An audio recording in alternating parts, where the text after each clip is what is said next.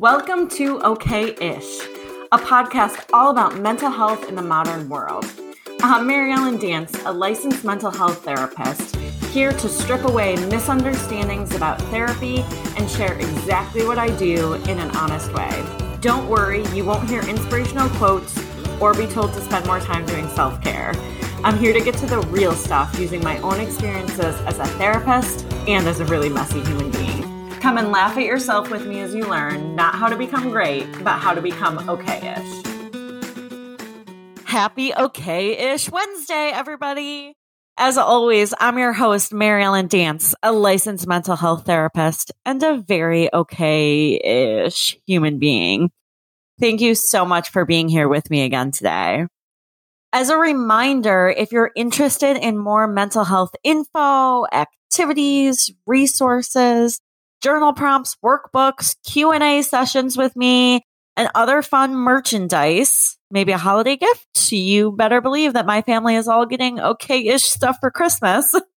Join the okay-ish crew over on Patreon. You can find a link to that on my Instagram account under Mary Ellen Dance or on my website, maryellendance.com.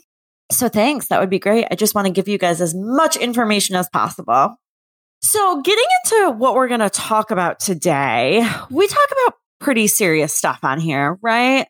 And we're going to get a little bit more serious in the coming weeks because I have a plan to roll out a new diagnosis each month where I'll dedicate the month to kind of a diagnosis and an episode specifically to what that diagnosis really means, the stigmas around it, and all that good stuff. And we have to be pretty serious on this show because mental health is serious and mental health is scary and it's certainly not to be taken lightly. But we've still got to have some fun, right? And I was actually reminded recently how often we really take ourselves all too seriously. And sometimes we need to take a step back, laugh at ourselves, stop complicating everything for ourselves, and embrace just being okay-ish. So today, I want to share with you some of the ways that sometimes, once in a while, my job is really the easiest thing in the entire world. So, disclaimer, mental health is really serious, you guys. We can't laugh away mental health concerns. Being a therapist is super tough because we therapists hold space for other people's deepest traumas, and we have to be careful how we handle that so as not to make things worse and to only be helping others. But for today, I want to talk about how sometimes we complicate things for ourselves. And sometimes the answer is really just right in front of our faces. And my job can be really easy when all I have to do is simply point that out. All right. So now that I have my little disclaimer out of the way, what reminded me of this topic is that recently we went through an election. I don't know if you're aware, but, we voted for the next United States president. No big deal. It was a little dramatic, to say the least. So if you follow me on Instagram, you have been able to see that I coped with the stress of the election by sharing hilarious memes. Seriously, go look up 2020 election memes because they were fantastic. But I got a lot of flack for this. I was told things like, people are really stressed out by the election. You should be taking it seriously. Of course I was taking it seriously. Of course I was supporting those people who were stressed out and working through some of the stress. But man, sometimes you got to take a step back and look at funny memes. So when I wasn't looking at funny memes, and when I actually was talking to clients about their stress from the election and how to manage that and cope with that, my advice was literally always the same. And that was, if the news is stressful, turn it off. You guys, I got to be honest. I didn't need 7 years of college to come up with that nugget of wisdom. But sometimes that's what we need to hear. Like, hello, right in front of you. The news is stressing you out. Turn it off. The other night, I saw a friend of mine and she came up to me and she said, "Oh my gosh, Mary Ellen, I am so glad I ran into you because I'm depressed. After all the election nonsense and the COVID-19 pandemic and Currently, COVID cases are spiking again. I just feel so depressed. So you know what I said in response? I was just like, yeah, me too. It sucks. I think I disappointed her. I think she was hoping for some words of wisdom. But what else was I going to say in that moment? Don't worry, it'll be okay-ish. I mean, that's true. But I don't think that would have helped her in that moment. There's a good portion of my job where my response is simply, wow, that sucks. Because guess what? A lot of things do suck. And I'm not afraid to say that. So in thinking about how we complicate things for ourselves, how sometimes, my response is just saying that sucks or pointing out the obvious, like turning off the news when it's stressing you out. I was reminiscing on client conversations where I felt that I've done this. And it happens a lot. And it's not because we're not all really smart human beings, because we are. It's because when we're in it, it's really hard to see the forest through the trees. And it happens to me too. So a few months ago, I did a 3-day cleanse, like one of those health things where for 3 days, all you do is like drink water and protein shakes and tea and basically just eat vegetables. Well, at the 1.5 day mark, I was falling apart. I was literally like a small child having a meltdown in the grocery store. Like that's what it was. That's what it looked like. I was tired and cranky and crying and just plain melting down. And someone else had to say to me, hey, Mary Ellen, I think the problem might be that you're hungry. It took someone else saying that for me to realize, oh, wait a minute, that might be the answer. And guess what? Once I ate a burger and some fries, I was like a new person. So FYI, if you're doing a cleanse, definitely don't ask me for my advice because my 1.5 days of a cleanse was truly horrifying and it ended with a burger and tears. But just like I do it, I see this with clients a lot. I will never forget a few years ago when I had a 10-year-old client in my office. Her mom was present and the mom was sharing how she was worried that the 10-year-old had anger issues. And so at being a therapist, I obviously asked more questions. And the mom shared a story of how a few days prior to this appointment, the 10-year-old was yelling at her older sister and yelling really nasty things like, I hope you die. Not nice at all, right? That's concerning. We don't want that to happen. So while mom was sharing this story, the 10-year-old was clearly uncomfortable, most likely due to embarrassment or shame. She clearly didn't feel good about what she had done. And so I asked mom, well, what did you do to intervene when 10-year-old said this to the sister? And mom's response was, I kid you not. Oh, I try to stay out of their fights. Now, this mom is a smart woman, great woman. But sometimes the obvious answer of when a 10-year-old is yelling, it doesn't necessarily mean they have an anger problem. It means they need a parent to intervene. It's like almost too obvious. I said that and she was like, oh yeah, I probably should. I'm like, oh my gosh, what have you been doing? But again, it's not because she's not smart or aware. It's just we can't see what's right in front of us. Have you ever noticed yourself doing this? Have you ever noticed that we completely make things harder on ourselves?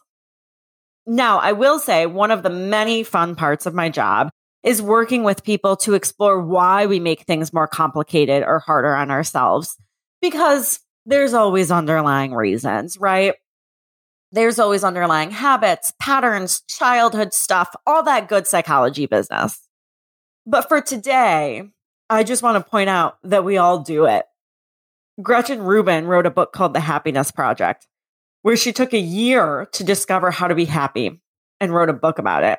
It's really great. I highly suggest it. But there is one chapter, I kid you not, where she tells you to take ibuprofen when you have a headache. That is one of the secrets to being happy, is taking ibuprofen when your head hurts.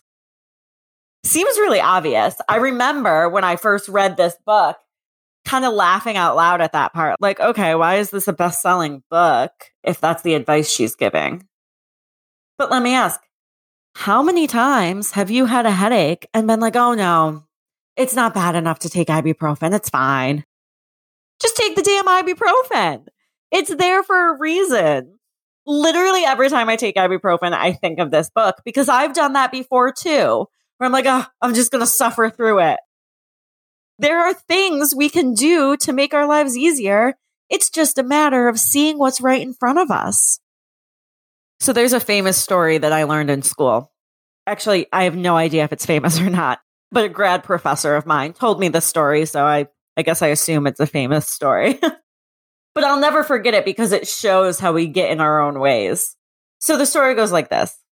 There's a little boy in kindergarten, and every picture he turns into his kindergarten teacher is drawn in black crayon. And so the teacher notices and kind of keeps an eye on it, and the pictures continue to be in all black.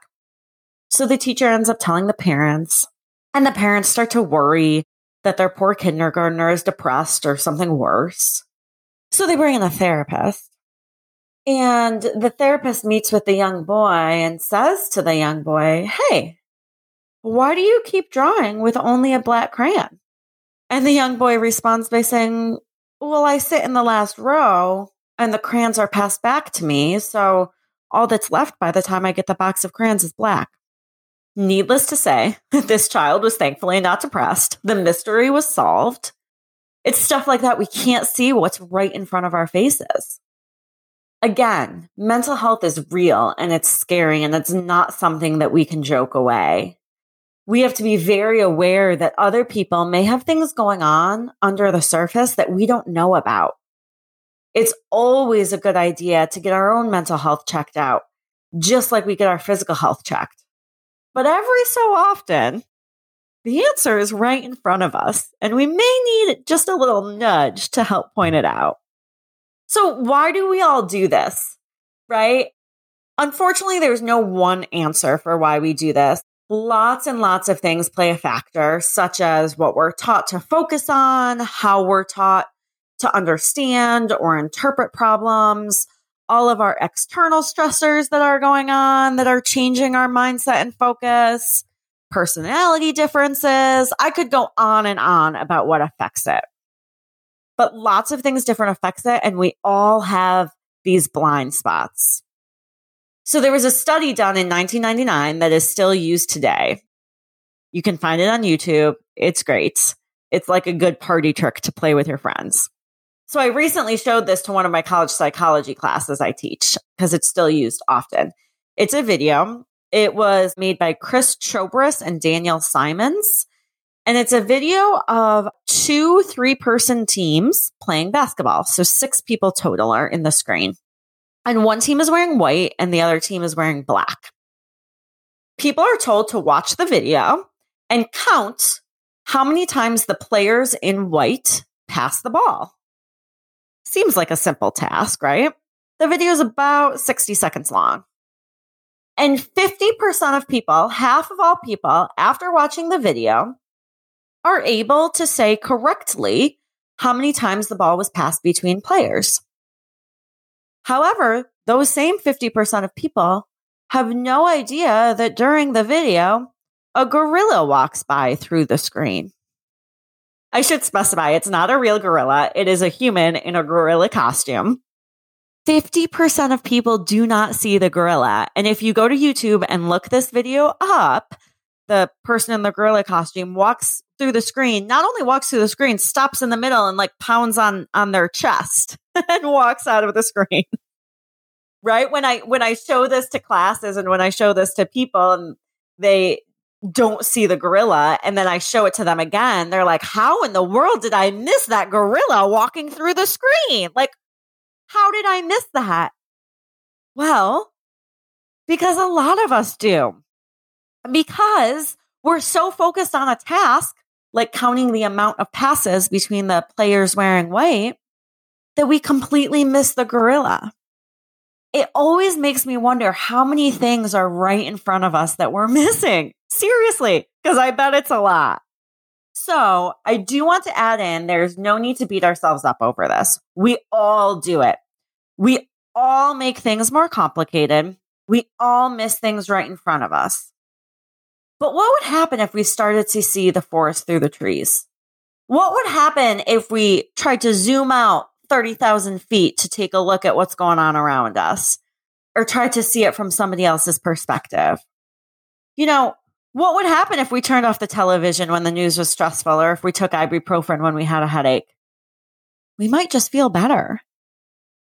My parents are very no-nonsense people, very straightforward. Like, for example, growing up, there were only 2 rules in our house. And those 2 rules were be nice and talk nice. And when you think about it, those 2 rules really encompass everything. So like my parents would often say, well, you stayed out later than you told us you would. Was that nice? Very silly, but also fairly effective. But anyways, they're no nonsense people. They are not interested in overcomplicating things. They're very straightforward. So when my siblings and I were little, if we were ever in a bad mood or throwing a fit or just, regular kid cranky, my dad would say, do you need a nap? And if we would say no, he would say, okay, then you must need to poop. And literally 90% of the time, napping or pooping would solve the crankiness.